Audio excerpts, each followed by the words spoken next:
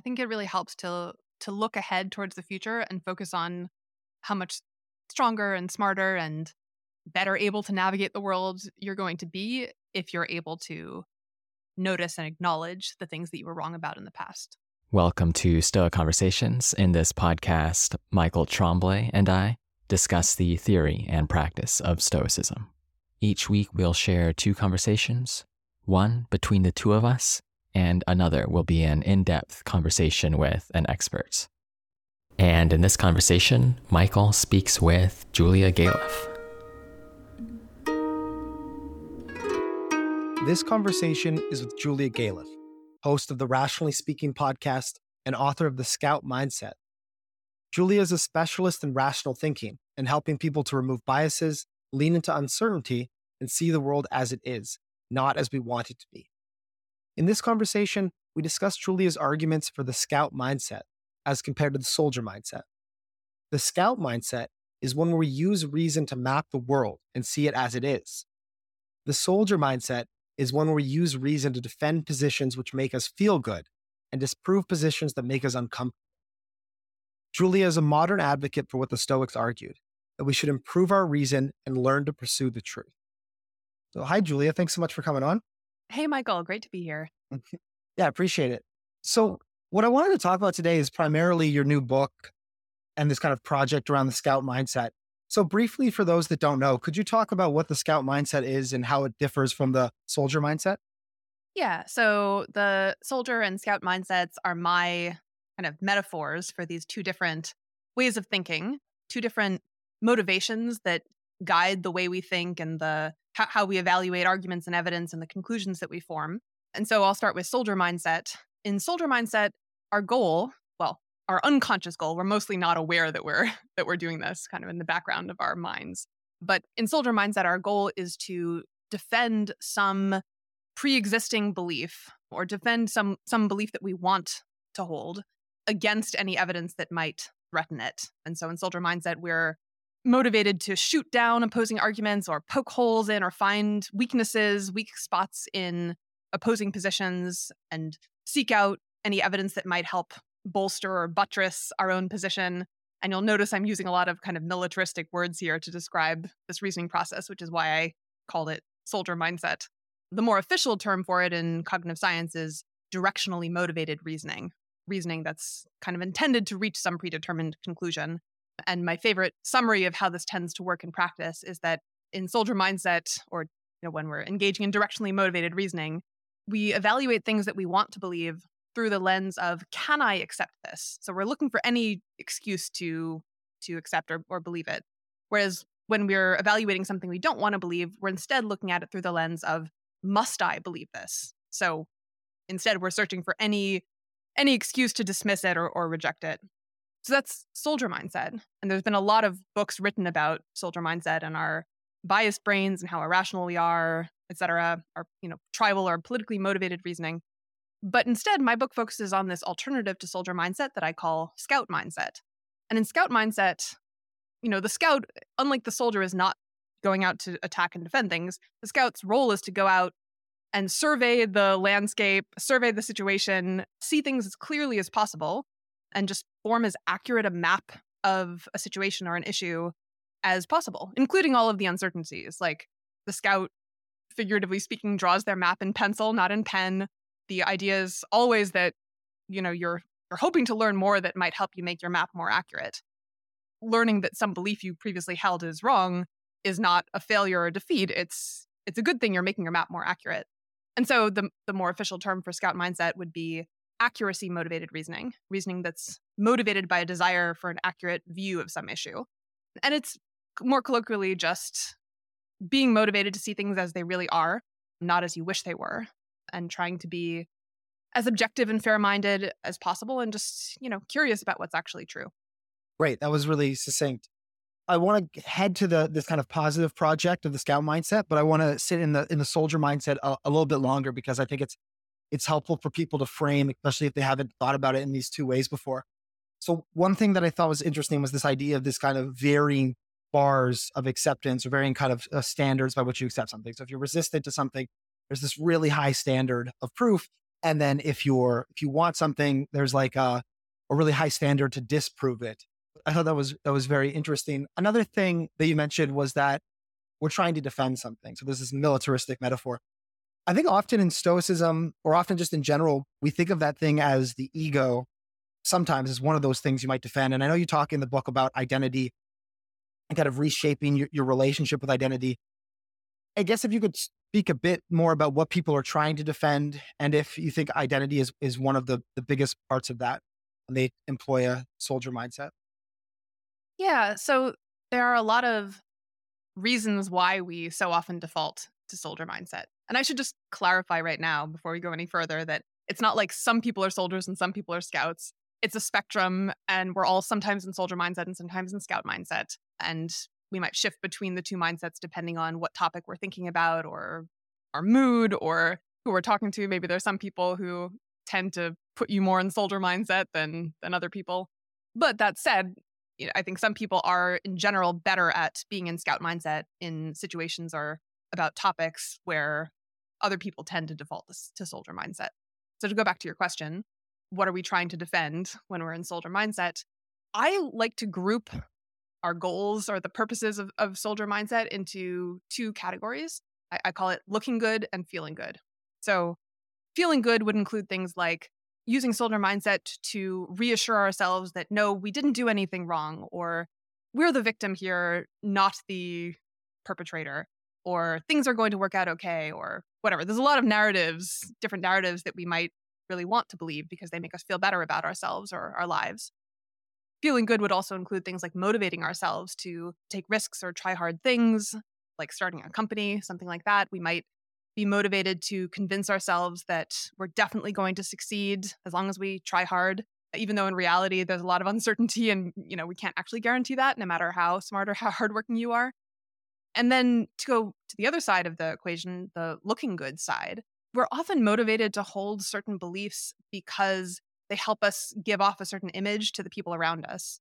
So there are beliefs like my company is definitely going to succeed, which not only can make us feel good and motivated, but also help us give off this air of confidence and success and charisma to people around us. If we seem really confident in our project's success, then that might help make other people confident that we're going to succeed too and be more willing to, follow us and invest in us. And then another example of a motivation to believe things in order to look good is there are a lot of beliefs that seem really important to hold in order to fit into your social, your peer group or your family or your workplace or your country. And this often includes political beliefs. Like if you held a completely contrarian view of climate change or of gender relations or religion, that could be a problem for you in terms of acceptance in your social group. And so on some level, we're very aware of this when we're evaluating evidence. And we kind of know that, if I get if I conclude the opposite on this issue, then people might hate me. And so that's another very strong motivation to believe certain things regardless of the evidence. So identity, you brought up identity, and this is also a central theme of my book.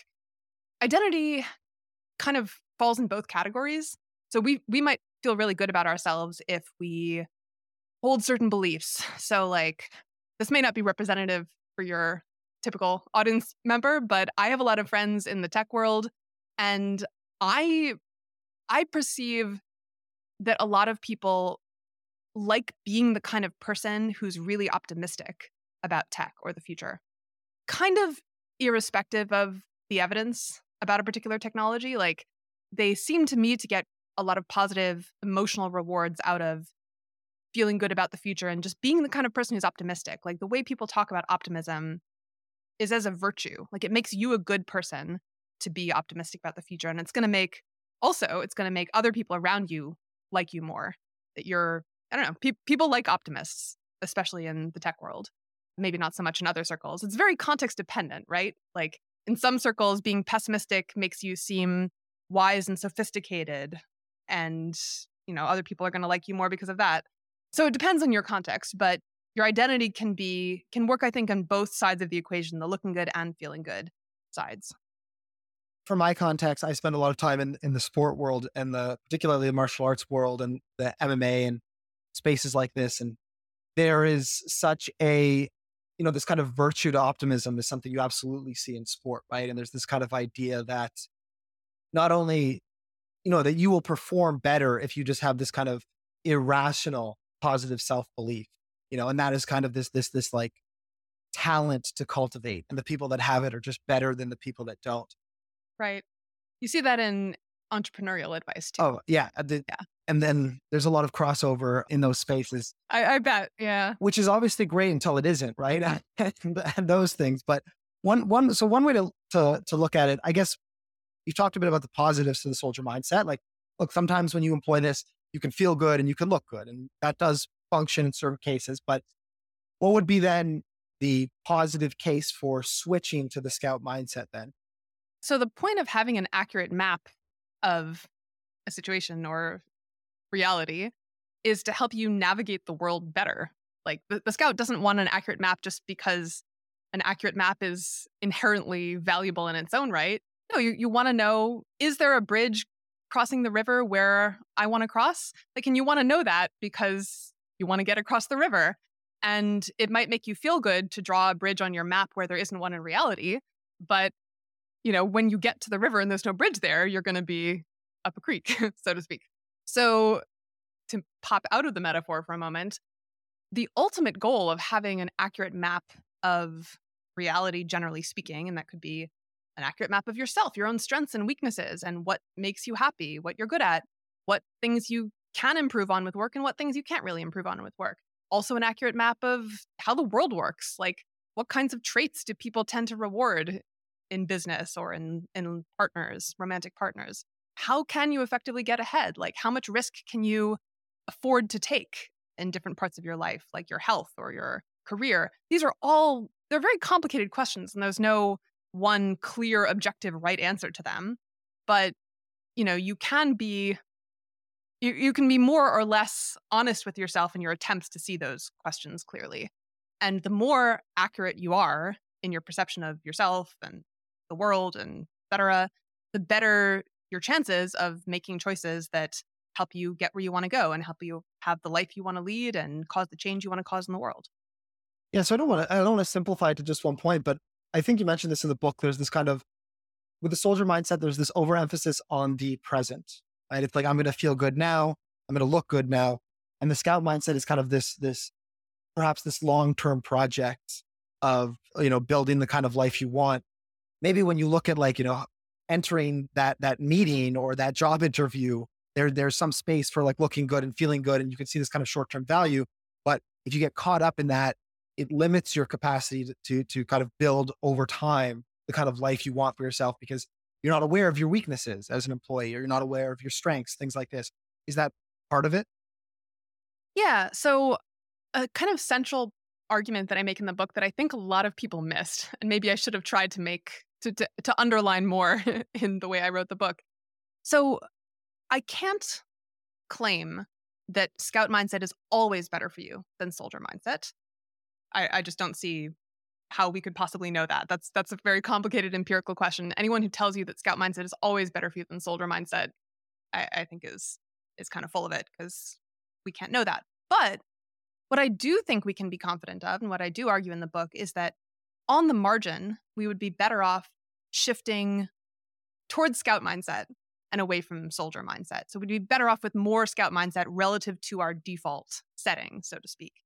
And the phenomenon you brought up of how we overvalue these immediate rewards is one big reason why I think we tend to overvalue soldier mindset relative to scout mindset. So I'm sure people are very familiar, maybe all too familiar with this phenomenon, this property of our psychology where we tend to overvalue immediate rewards over longer term rewards. For example, you might value being healthy and fit or slim or whatever more than you value eating a cupcake. But the cupcake you get right now and the healthy and fit and slim, et cetera, you don't get that until the future. And so even if in theory you value being healthy and fit more, you still often reach for the cupcake because you get it right now. So that's just a very common or recognizable example of this ubiquitous phenomenon that psychologists call present bias. What I wanted to point out in the book is something I think is a really underappreciated feature of present bias, which is that it doesn't just affect the choices we make about how to behave, it also affects the choices we make unconsciously about what to believe. So some beliefs are just more immediately rewarding than other beliefs. So the belief that, I didn't do anything wrong and that screw up at work wasn't actually my fault, that gives you instant reassurance. Whereas the belief that, yeah, actually I did do something wrong, and I'm going to have to, fix my process so this doesn't happen again, that does not give you immediate rewards. That gives you kind of an immediate punishment, emotionally speaking. But it's the kind of thing that gives you the long-term benefit of getting better at avoiding these mistakes and fixing your process in the future. So I'm kind of pointing at this parallel between, on the one hand, scout and soldier mindset and the kind of asymmetry of when you get the rewards of each one on the one hand, and this very familiar phenomenon of present bias where we tend to reach for the cupcake or procrastinate, even though on some level we kind of know that it's bad for our long-term goals. And so this is the fact that we know we have this bias towards present rewards or immediate rewards, even at the expense of our overall happiness, is I think one reason we should expect that by default we're reaching for soldier mindset more often than we should just for our own happiness and success. Or for the purpose of our happiness and success, we're overvaluing soldier mindset relative to scout mindset. Yeah, great. I think that's more of a subtle point, and because it can be nice to go into this kind of black and white about be scout all the time, I think you're making a more subtle point, which is less simple, but probably more likely to be accurate, which is great. I did try. Yeah. It really, it annoyed me when I would read other kind of proponents of something like scout mindset, like Bertrand Russell. He wrote this book. Maybe some of your audience have read it. I'm now forgetting which book it was, but he's talking about self-deception, and he says self-deception is never a good idea. It is always better to see things clearly and learn to deal with them. And I read that and I'm like, how do you know? Doesn't this just depend on a lot of factors? Doesn't it depend on how painful the truth is and how much opportunity you have to act on the truth and how possible it is to make yourself feel better about the truth? And there's all these parameters that their values could be such that you're not better off. So my claim is, it's the more subtle one that on average, you should expect to be better off with more scout mindset and less soldier mindset. Yeah, this is great. There's a couple directions I want to go with this. Another thing I want to say is this kind of stuff just pumps me up. I think this is just exciting. I use a lot of physical metaphors in my own thinking, but we spend so much time worrying about weightlifting, our physical technique, or what's the right combination, or our diet, and so little time thinking about the way that we reason. And as you highlighted, rather than the biases or the mistakes that are kind of interesting to reflect upon, this active, positive picture of what we should be moving towards. And I think it's a really inspiring, productive project. In terms of that, I was thinking, in political philosophy, there's this distinction between kind of ideal theory and then kind of practical theory, right? And you can have this kind of ideal theory about, if everybody was perfect, this is how the state should be set up. And you can think of that, maybe that scout mindset about if everything was perfect, everybody should think scout all the time, but clearly not everybody's perfect. So there's this room for this ambiguity in this movement. I think that makes a lot of sense. Another thing I think about, for example, if you're in a terrible environment and you're kind of a child and you need to kind of adopt a perspective that allows you to survive and navigate that environment to survive, and then you might need to take on a soldier mindset until you have kind of the health and stability to move towards kind of a scout perspective. Yeah, another interviewer was pressing me for cases where soldier mindset might be better. And the example he gave was, well, what if you're on your deathbed and, you're confronted with evidence that your whole life was a lie. Should you, accept the truth or should you continue to be deceived? And I was like, well, I don't know, maybe you're better off. But the problem though, and sorry to derail you, I know you were going to ask a question, but the problem is you can't actually pick and choose okay, in this situation, I'm going to deceive myself. And, on that other topic, I'm going to know the truth. If you were able to think about it that consciously, it wouldn't be self-deception anymore. And so I do think there is a case for just cultivating the general habit of scout mindset because you can't pick and choose. My guess, although I don't think I can prove this, is that you're better off having this general habit of scout mindset rather than not having it and allowing your unconscious to make the decisions about when you deceive yourself or not. I think that's a really great point and something I didn't think about. If these were tools you could put down and pick up to, continue in these metaphors, Right. Which is how people tend to talk about them, but that's not how it they're works. not, right? Yeah, exactly. They're like, again, using an athletic metaphor, your body is now built to deadlift a lot, or now your body is built to run marathons. And you can once you build your body to function a certain way, it's going to have difficulty doing the other one. This is the picture you're providing. So we should all Right. get a little bit better at running or whatever the Right. whatever the metaphor is. I'll Because we're leave all the sports yeah. and athleticism metaphors to you. That is not my strong suit. I can see that clearly. It's helpful for me.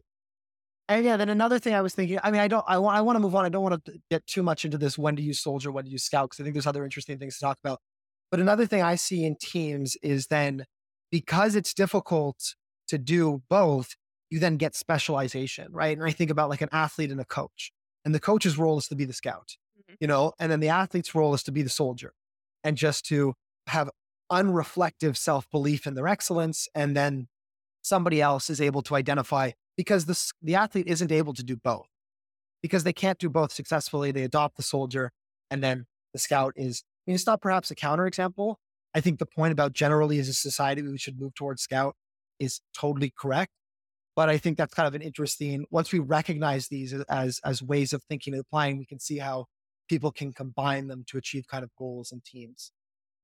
Yeah. And if you had someone in your life, like a coach, just for your life in general, who you knew was very smart and had your best interests at heart and was very clear-eyed and scout-like, and you could just completely delegate all the decision-making to them, then maybe you should be a soldier. I just don't think that situation really exists. Like, you have to be scout-like enough to figure out whether your coach is actually trustworthy and whether you should be deferring to him. And Totally. yeah. Yeah, that's great. So bringing this a bit into the ancient philosophy stuff, if you bear with me on that end, I was thinking about this ancient Greek division between sophism and kind of Plato and Socrates, right? Mm-hmm. Are you familiar with that at all? Sophism, not in terms of a division between Plato and Socrates. Okay, great. So sophism was this ancient school, and their intention was to kind of use words to achieve goals, right? So they would be hired by the politicians and they would write speeches and they would attempt to persuade. Oh, like sophistry. Exactly, right? They were really valued in their capacity to achieve something. Yeah. And Plato's position was like, this is the worst thing because now you're using words instrumentally instead of using words and thinking to find the truth, right? To kind of achieve this end. So I see this kind of division already taking place in ancient Greece. Mm. But I guess the direction I was interested in going with it was that Socrates, who represents the pursuit of truth, right? The love of knowledge, and he's fighting against the sophists. Socrates was hated and he was killed, right? Mm-hmm. People didn't like it. You take on the soldier mindset to feel good and to look good, and somebody goes around and makes you feel bad and look bad. So I guess this is probably close to your heart. How do you achieve the project of promoting the scout mindset accessibly and in a way that, is comfortable for people and is actually helpful rather than just upsetting people? So the first thing I'll say is that there's a distinction between trying to see things clearly in the privacy of your own mind, on the one hand, and on the other hand, blurting out the truth and confronting everyone with what you think that they're wrong about. And so, in theory, you could be a perfect scout and try to view every single political and controversial issue as clearly as possible, including coming to a contrarian conclusion on a lot of things where you disagree with the people around you.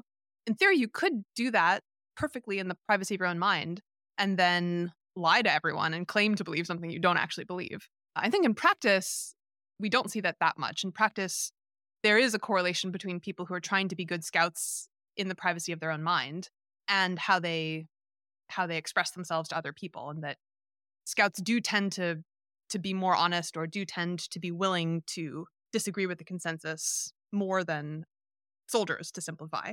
I just want to point out that that's not a necessary logical connection. That's just in practice, there tends to be a correlation.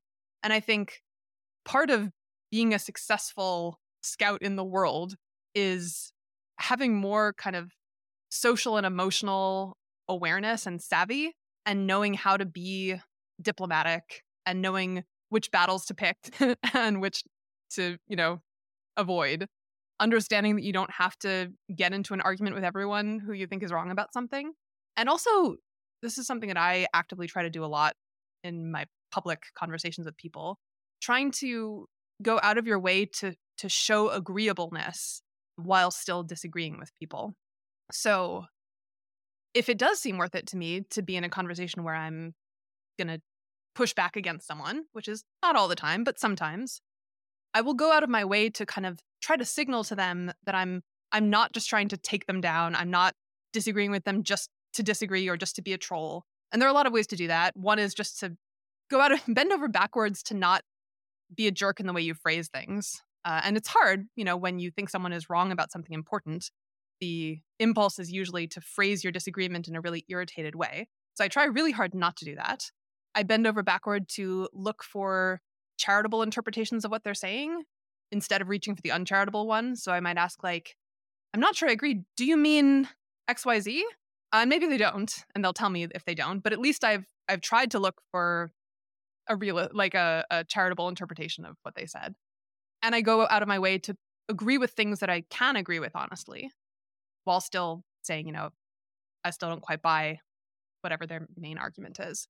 So anyway, I think there's a lot of that you can do to disagree with people without coming off as, without them trying to force feed you hemlock, basically. Yeah. Well, that just seems very reasonable. And I think I had point taken, which is that part of the scout mindset is to kind of understand, the context when it's appropriate to bring these things up and when they're productive and when they're not. Not just this kind of foolhardy pursuit of truth at the expense of, other people, being unproductive in that goal because you're alienating people. Right. I know in my own experience as a philosophy student, when I learned logic, when I took a logic course, I actually was able to have better conversations with people for the exact reasons you were mentioning, which is like, here are your premises, and as I understand them, like you're charitably Yeah. reconstructing, then you're like, I agree with these three. We only disagree on this fourth one. And that kind of common ground has been really effective.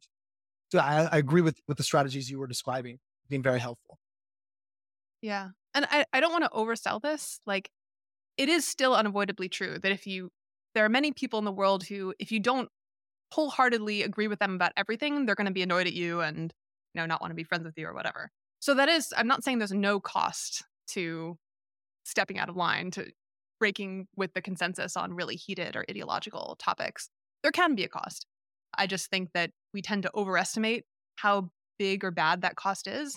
And we tend to underestimate the benefits of being able to step outside the consensus and notice where you disagree. And one of those benefits, honestly, is I think there are a lot of people who would just be happier if they allowed themselves to notice that they disagree with the core beliefs of their, the social circle where they grew up or the peer group they happened to fall into, noticing that they disagree and they don't share those same values about, religion or gender roles or politics, and finding a different group of close friends. Again, this takes some time. This is not a short-term approach. But in order to find a group of, like a peer group, social group, or a friend group that you really vibe with better, you have to first be able to notice that you don't vibe with your current group. And I think a lot of people don't take that first step because the consequences in the short term are more painful and more inconvenient, and the benefits only come later. So that's like another example of the present bias that I was talking about earlier, which is a reason why we tend to default to soldier mindset more often than we should. This is kind of a related question, but it might be a difficult one. I mean, maybe not. Maybe you have a great answer to it. But in my experience, I see a lot of people.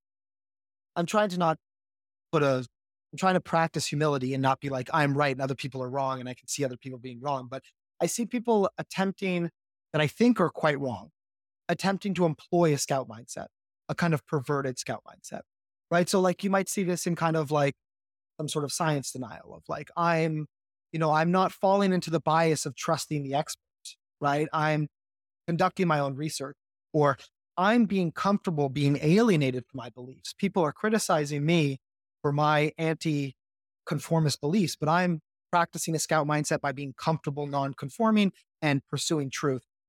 And again, practicing humility and not saying that I'm right about all of this, because I'm sure I do the same thing sometimes too. I guess that kind of next question of how do you differentiate between kind of a perverted scout mindset or a scout mindset that's leading to false beliefs and a scout mindset that's leading to true beliefs? Yeah, I totally recognize the phenomenon you're talking about. And I think it's kind of a close cousin of this phenomenon of people like defaulting to the most negative interpretation of themselves or the world. Like, oh, I'm a loser and I'm never going to succeed at anything, and people are all terrible and everyone's out to get you. And they feel like they're pulling the wool off, or what's the expression? The scales are falling from their eyes. They feel like they're cutting through all the BS and trying to see things as clearly as possible. But in practice, they're actually just always defaulting to the worst possible explanation. And I think that can often be, it's a form of soldier mindset kind of in disguise. And I think there's various reasons for it. But one reason is that, the worse you see things, the less chance you can be disappointed. And so you might default to just believing that no one actually likes you, because then you don't run the risk of thinking that someone likes you and then finding out they didn't and being horribly disappointed. But you frame that in your mind as scout mindset, that I'm facing the harsh reality that no one likes me and I'll never succeed at anything. So I think the example you gave, the trope you described of someone who kind of reflexively rejects whatever the mainstream view is, and calls that in their own minds, they call that scout mindset. I think those are kind of two sides of the same coin. Not to actually answer your question, or try to, how do you notice if you're doing that versus actually engaging in genuine scout mindset? I think there's this whole class of things I call thought experiments, or sorry, other people call them thought experiments too. And I'm sure as an audience well-versed in philosophy, they're familiar with thought experiments. But there's this whole subset of thought experiments that I think are really useful to kind of check yourself for whether you're actually engaging in scout mindset. And so for the example of someone who, I don't know, I've been having conversations with people about ivermectin recently, which is the drug that a lot of people think helps prevent bad outcomes from COVID. And they're really angry that the mainstream medical community doesn't agree with them and is trying to stop doctors from prescribing ivermectin, et cetera. So someone who thinks that they're being a good scout by rejecting the mainstream medical opinion about ivermectin, and that they're going out and doing their own research and figuring things out for themselves and uncovering the truth, I think they could do the thought experiment of, if there's, a study that they poked holes in that found that ivermectin didn't work, which is something that critics often do. Like, they'll take a study that found ivermectin didn't work and they'll say, okay, well, it had these flaws, it didn't have this, sample size was too small, et cetera, et cetera. If you imagine that the study had found that ivermectin did work, so you flip around the result in your mind, would you then think that the flaws in the study were so terrible? And in practice, you often don't even need to do this as a thought experiment. In practice, you can actually just look at the other studies that support ivermectin and see if you can find similarly bad flaws in those studies as in the ones that you dismissed because they didn't support your belief. So you may not actually need to do a thought experiment, but the goal basically is to figure out if you're applying a different standard of evidence or standard of rigor to studies that support your current preferred view versus studies that don't.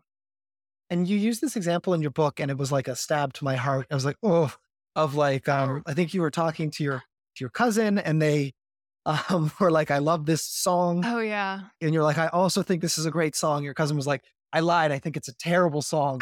You were like, oh no, Shoshana. I'm stuck. To be fair, she was like 9 or yeah, something. And it was New Kids on the Block, to give you a sense of my age. But it's like a stab to the heart, because I think we've all been there. And there's this idea of and I think the point that you raised that was really, really helpful was you were not trying to fit in. You genuinely thought that New Kid on the Block song was great. And that's because your desire to fit in and to feel good, I suppose, would be the reading, are actually distorting what you think is true and actually influencing that. So that kind of relationship, and I think we've all been guilty of that. And there's a very personal example, and then this is kind of backing up and just saying, if somebody was to say the opposite, or if, the source that I'm I'm like, I trust this quality of journal because it's producing something that I believe in. Now the same quality of journal, imagine it was saying the opposite, would I endorse it? That's one really helpful strategy. It's something I try to apply. I guess in my application of it, I end up in kind of a paralyzation in things that I'm not confident enough in. So one of the things I learned doing my PhD, which is a real skill, a real value, but I learned how little I know about anything, because I spent, 7 years of grad school becoming a specialist on something, and people, you could still submit a paper and people will be like, this is garbage. We're not going to publish this because you don't know what you're talking about. And it's like, if I don't know what I'm talking about, when I'm talking about the thing I wrote my dissertation on, I definitely don't know what I'm talking about for anything else. So I guess, yeah, to bring that back to a question, when you apply these kind of tools, how do you get over the kind of, you might be paralyzed because you're not perhaps a good enough of a scout, or you don't know enough in that certain area to act. And how do you respond to those kinds of situations? So I think for many things, maybe most things in the world, the conclusion that you form from like a realistic amount of research is I don't know, or like it should be I don't know. And that in order to be justifiably confident in your view about something, most topics are just very complicated and it just takes a lot of time and effort and research to form a conclusion you can be justifiably confident in. So I think it helps with that feeling of paralysis to understand a priori that just for most things, the justified conclusion should just be, yeah, I don't know. And in practice, the way people, good scouts tend to deal with that is by just having some heuristics that they use. Like, well, I'm sure this heuristic isn't going to always be right, but it's probably the best I can do, under most circumstances. My heuristic is going to be if scientists say such and such, and there seems to be a consensus among the scientists and, no strong, I don't really notice much dissent among the scientists about this, then I'm just going to assume they're probably right. And, that heuristic is not going to always be accurate because scientific consensus can be wrong sometimes. But as a practical strategy for making decisions about what to do, this heuristic is probably the best I can do if I'm not willing to spend a ton of time and effort researching this. So someone could object, well, maybe that soldier mindset, you're deceiving yourself into believing they're right, even though you can't justify that. But in practice, it's not. You're understanding that this rule is going to fail sometimes, but as a practical decision rule, it's kind of the best you can do. And I think for kind of personal decision making about, like, say you have a startup and you have to make a bunch of decisions all the time about where to spend your time and effort and, what features to tweak on the product that you're putting out, et cetera. There's just always going to be a ton of uncertainty in that. And you nevertheless have to act. Like you can't wait until you have all the information before putting something out. You'll just immediately fail. So I do think there's an art to understanding that your map is in pencil and you're probably wrong about a bunch of things, and just making the best decision you can with the evidence you have at the moment. And just accepting that, like, you can't be constantly reevaluating everything. You'll have to, take a step back and reevaluate your business plan every 2 months or every time you get some significant piece of new information, like when you get the results from your beta test or something like that. But in between those moments of stepping back and reevaluating, you just kind of proceed as if your map is correct.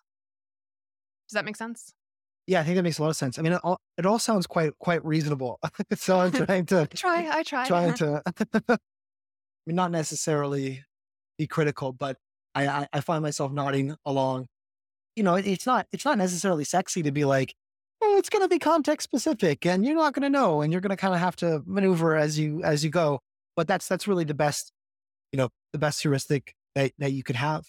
One thing in my own personal life that's been like, you talk about these kind of decision-making heuristics. I'm not sure if that was the terminology you used, but these kind of ways of going about saying, this is a way that I make decisions, and it's a tool that I try to apply consistently.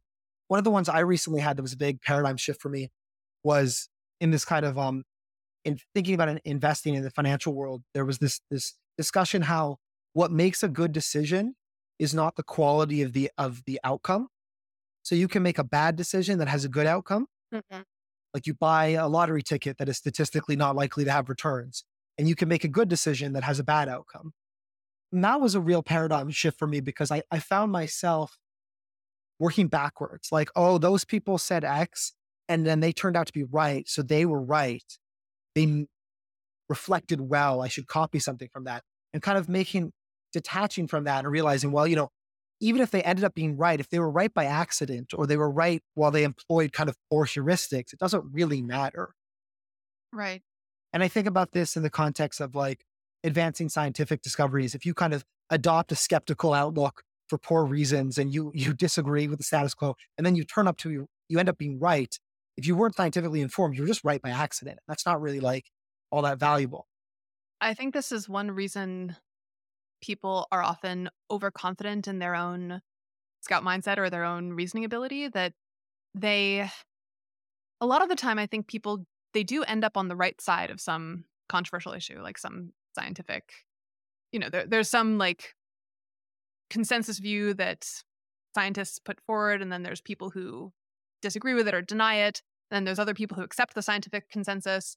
And, I think often the people who accept the scientific consensus do turn out to be right.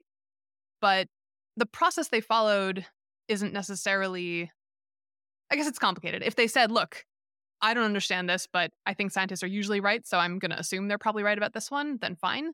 But often what they say is that, well, the evidence, it's so clear, the evidence is obvious, and anyone who disagrees is just being a moron or a denialist or whatever.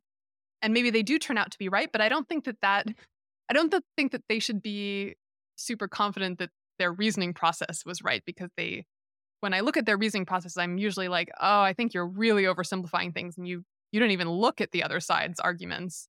And so I don't think the fact that you turned out to be right on this issue I don't think that it like gives all that much support to you being good at reasoning about scientific issues.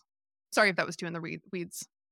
No, I think that's exactly right. This movement away just from being result oriented and then kind of this like post hoc justification of like how I got here was right because it turned out to be okay.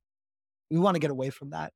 One thing that I was kind of joking about before we started recording, but I think is a valid question is epistemology.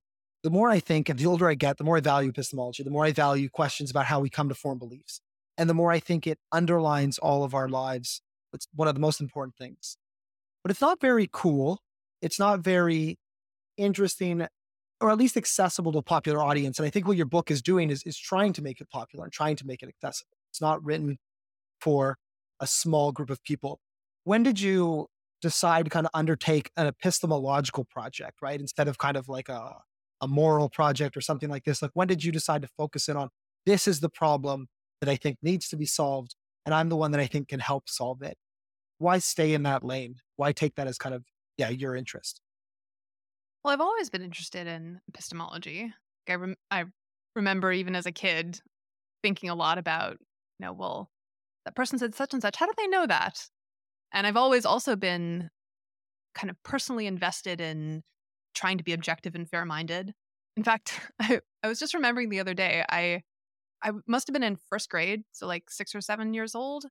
And my best friend, who was named Julie, I know that's confusing, but it was the 80s and there were a lot of Julies and Julias. Julie was making fun of this other girl in our class named Mary for not being able to do a cursive R, I guess. She didn't know cursive. So Julie was making fun of Mary for that. And I said to Julie, I don't know how to do cursive R's either. And Julie was like, yeah, but I'm making fun of Mary. And like because she was 7 years old, she was just much more explicit about the fact that, of course, I'm using a different standard, to judge her as opposed to you. As an adult, people would come up with some justification for why it makes sense to, well, she should because she's, 3 months older or whatever. They'd have some excuse. But as a kid, Julie didn't like have the sense that she should try to come off as consistent and objective. But I remember feeling so like being so indignant that Julie was using this different standard to judge Mary versus me, and that just seemed completely unfair. Anyway, so I've always been personally very passionate about this. And, for the last like 10, 15 years of my career, I've been focused on this project of how to improve reasoning and judgment.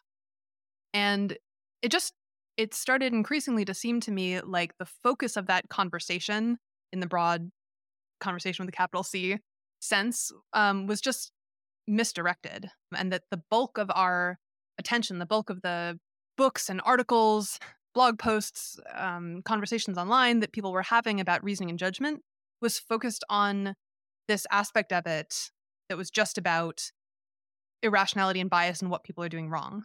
And it was focused also on trying to solve the problem by giving people more knowledge and training and education. Like, we should educate people about cognitive biases. We should train people in recognizing logical fallacies. That's like my short summary of what the conversation has mostly been about. And this seemed to me to just be neglecting this huge, possibly more important pillar of good reasoning, which was the motivational aspect. The how are you motivated to use your knowledge and cleverness? Are you motivated to use it to poke holes in other people's arguments? Or are you motivated to use it to turn that lens on yourself and try to figure out your own blind spots and what you might be wrong about? And just talking about biases and fallacies doesn't address the motivational aspect of things. And then, the other missing piece that I was noticing was this kind of positive epistemology that you were talking about, where a lot of books have been written on bias and irrationality and the mistakes that the human brain makes. And I do think that's important. I'm not saying those books shouldn't have been written, but, it's not like we fail all the time. Sometimes we humans manage to notice when we're wrong and change our minds. Sometimes we manage to be objective and fair-minded, even about things that we're personally invested in. And so I just felt we should be looking at those successes and asking, when we get it right, why? Why do we get it right? Like, those of us who can sometimes be scouts, how are we doing it? And what can we learn from those successes? What makes scout mindset easier for some people in some contexts? So that was another big piece that I perceived to be missing. And I don't know, maybe temperamentally, I'm like more the right person to write that book than the average person in this conversation. Like, I don't really like conflict, and I don't really like being the person out there telling other people what they're wrong and biased about. I'm much more comfortable turning the lens on myself and trying to improve myself. So maybe that's why I ended up writing this book rather than someone else. Totally. Yeah, that makes a lot of sense.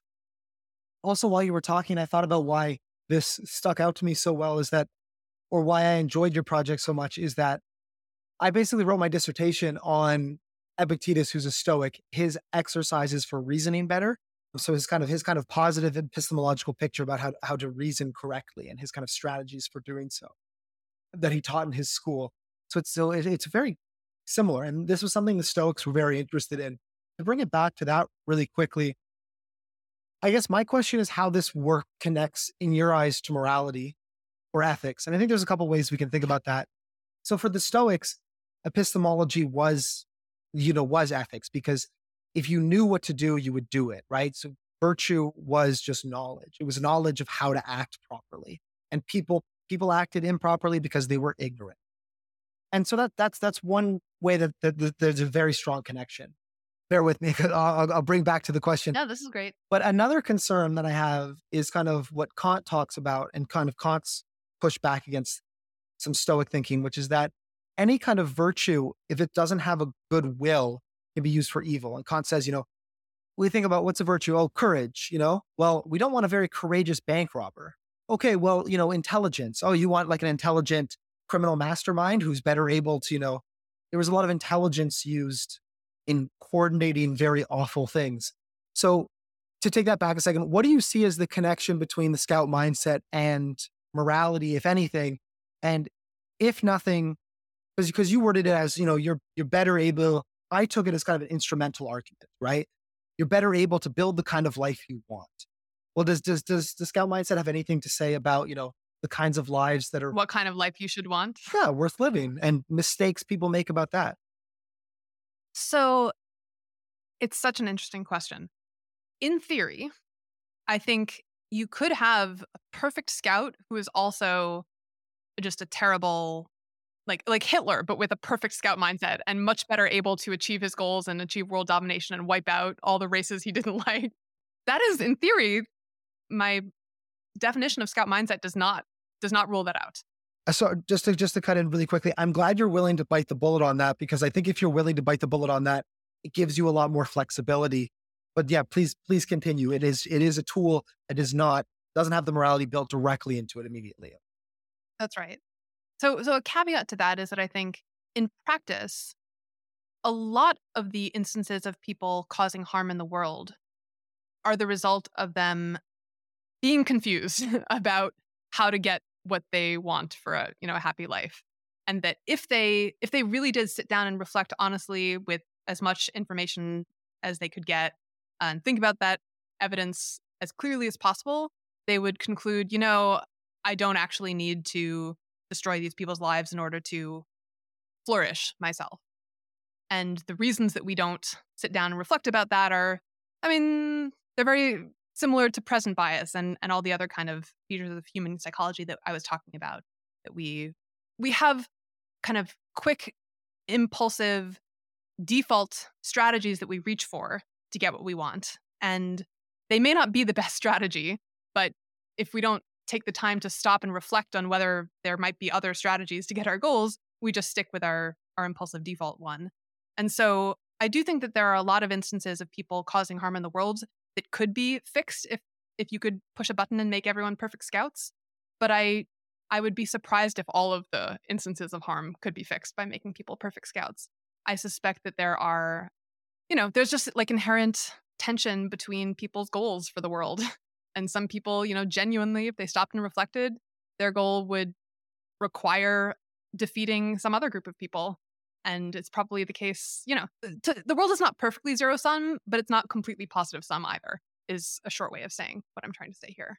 So I predict that if everyone took my book to heart and tried to become better scouts, that the net effect on the world would be good. But that is an empirical question and not a logical question. Great. I like that you're practicing the kind of humility as you go and are not just jumping straight from a epistemological to an ethical theory. The standards for me being a good scout are much stricter now because otherwise I'm vulnerable to all these accusations of hypocrisy, et cetera, et cetera. So I've really kind of bound myself to the mast there. Very, very nervous when you're tweeting, I'm sure, that you can't be reactive. Yeah. Although it's sometimes, maybe people might say, well, she would say this, but I do feel like sometimes people take that to an extreme where like anytime I disagree with anything, they're like, oh, you're being a soldier. You want to win. Like, no, like you have to be able to have opinions. It has to be the case that you look at the evidence and sometimes you form a certain opinion and that doesn't necessarily mean you're being unreasonable. People do this all the time in ethics too, right? Where there's this, you're making a claim that like, hey, more people should do this. It doesn't really have anything to do with you. I think if you can be a role model, that's very helpful. It doesn't really have a lot of great coaches, back to the sport metaphor, are really out of shape. And some of them never even were very good at the sport themselves. It doesn't make their advice any worse. Mm-hmm. People like role models and people like people that are able to practice and actualize. I think they take it as evidence. They take it as kind of proof of concept, right? I think in many contexts, it is actually evidence. Whether the person is practicing what they preach is evidence about the value of what they're preaching. Yeah. Not always, but in many contexts. It's certainly perhaps evidence that you believe the value of it enough to act upon it. Right. Although in the case of ethics, which was your original example, someone could be preaching like XYZ is the ethical thing to do. I'm not doing it because it's really hard, but that doesn't mean it's not the right thing to do. So I think that's perfectly internally consistent to say that something is right, but also you're not going to do it because it's hard. Well, but I guess I just thought that absolutely applies to adopting a scout mindset as well, right? Like it's hard. Right. I want to be conscious of your time, but I have one more question, which was about this last part, which is that, if the soldier is that you feel good and you have a chapter about leading into confusion, how do you get people to feel bad? How do we motivate? What are the strategies for motivating people to feel shitty as they adopt a scout mindset? And the better of a scout you are, the easier it will be, right? I think about this. Wait, sorry. You're asking what are the strategies for making people feel bad? For helping people to be okay with feeling bad as they evaluate how poorly they were reasoning in the past. Oh, right? I see. So there's that kind of transition stage where you go from an unreflective soldier, your 7-year-old schoolmate gets pulled aside and says, hey, that's kind of unfair what you were doing. And for them to look that in the face, they have to kind of feel bad and be like, wow, I was applying kind of a different standard about cursive writing. Yeah, what are some of the strategies? I mean, you talk about leading to confusion. So you have some of these strategies, but maybe you could speak to a bit of the way people can become comfortable with being uncomfortable as they undergo this process. Yeah. So one thing that I think helps a lot is just to recognize that just because you are explicitly noticing and acknowledging your mistakes or failings, and many other people aren't, doesn't mean that they don't have those failings and doesn't mean that they're not making those mistakes. You're just acknowledging yours. And so, I think a lot of the feeling bad comes from feeling like having acknowledged the mistake, makes you worse compared to the people who aren't acknowledging their mistakes, but it doesn't. You're just acknowledging yours and they're not. And another kind of like background premise that I think is really important is recognizing just how messy and complex reality is and how impossible it is for even the most brilliant person spending far more time than is actually feasible trying to figure stuff out. Even they are going to be wrong about a ton of stuff because it's just not possible to be right about everything. And maybe, I don't know, I think some people might actually just disagree with that and just insist that no, the world is simple and clear and like it's easy to get the right answer if you want to. I think they're wrong. But then there are a lot of people who I think maybe would kind of intellectually acknowledge, like, yeah, of course the world is messy and things are complicated. But they, on a gut level, they still kind of really feel bad about themselves anytime they get anything wrong. Because on a gut level, they feel like, well, I should have been able to get this right. And then the fact that I didn't means I screwed up somehow. And I think to go back to your excellent point earlier about, when you make a mistake or like when things go badly, you should look at the process that you used to make that decision and try to evaluate, was there anything wrong with my process? Did I get unlucky despite using a good process, or was I using a bad process? And I think the same thing applies to when you get a wrong answer, like when you turn out to have been wrong about something, a decision you made in life or about some like political issue or something. It turns out later that you misperceived things. You can look back at your process and ask yourself, like, was I being willfully ignorant or stubborn? Or was I just like forming the best conclusion I could with the facts I had available to me, given like a realistic amount of time? I'm not going to spend my entire life figuring out this one question. And sometimes I think, an honest evaluation of their process would reveal that they were being sloppy. Like I think I mentioned this in the book. I got something wrong on Twitter. I was like defending someone against criticism. And then I actually watched the video that people were complaining about and realized, oh, actually they were right. Like I assumed this person was being more reasonable than they were. But when I watched the video, I shouldn't be defending them. I think I did slip up there because I know better than to defend someone without actually watching the video and, looking at the record. And so there I had to acknowledge, yeah, okay, I was wrong because I failed at something. But much of the time, maybe most of the time, we're wrong just because reality is messy and we have limited facts. And so in those cases, when you turn out to be wrong, I think you should just, if you really appreciate how messy reality is on a gut level, you won't feel bad at all when you realize you're wrong. Yeah, so there's kind of this idea of practicing self-forgiveness is important.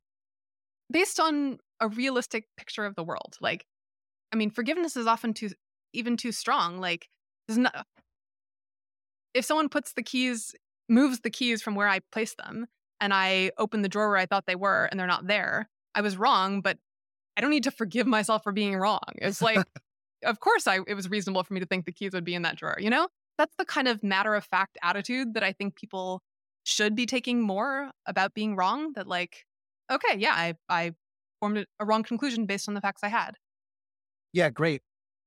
I guess to link it back to Socrates a little bit, just to conclude, there's this maxim of, because he gets told he's the smartest person in Athens, and he's like, how am I the smartest person? I don't know anything. I'm this like skeptic. I don't know what's going on? What's the oracle talking about? He's like, oh, well, at least I realize I know nothing. So I'm the smartest person because I know one thing, which is that I know nothing, which is kind of a little trick. But I think this connects. I may be speaking for you a bit, or I'm not sure if this totally grasps what you were saying, but at the very least, when we're beginning to adopt a scout mindset, you've already done something wrong. And if you now look at it and realize it's wrong, you've progressed, you've become better. You haven't become worse as you kind of, take on that perspective that, you could improve and you could do better. I think that's important to keep in mind. That's right. Yeah, I think it really helps to look ahead towards the future and focus on how much stronger and smarter and better able to navigate the world you're going to be if you're able to notice and acknowledge the things that you were wrong about in the past. Totally. Well, thanks so much, Julia. We're at time, but is there anything you wanted to share? People who listen to this and are like, oh wow, I want to learn more about what Julia is up to and what she's doing. Any kind of projects you want to share, talk about? I have a podcast of my own called Rationally Speaking. That's at rationallyspeakingpodcast.org. And I'd encourage your listeners who found this conversation interesting to follow me on Twitter. I'm just Julia Galef on Twitter. I'm the only Julia Galef in the world, as it happens. So I got the handle myself.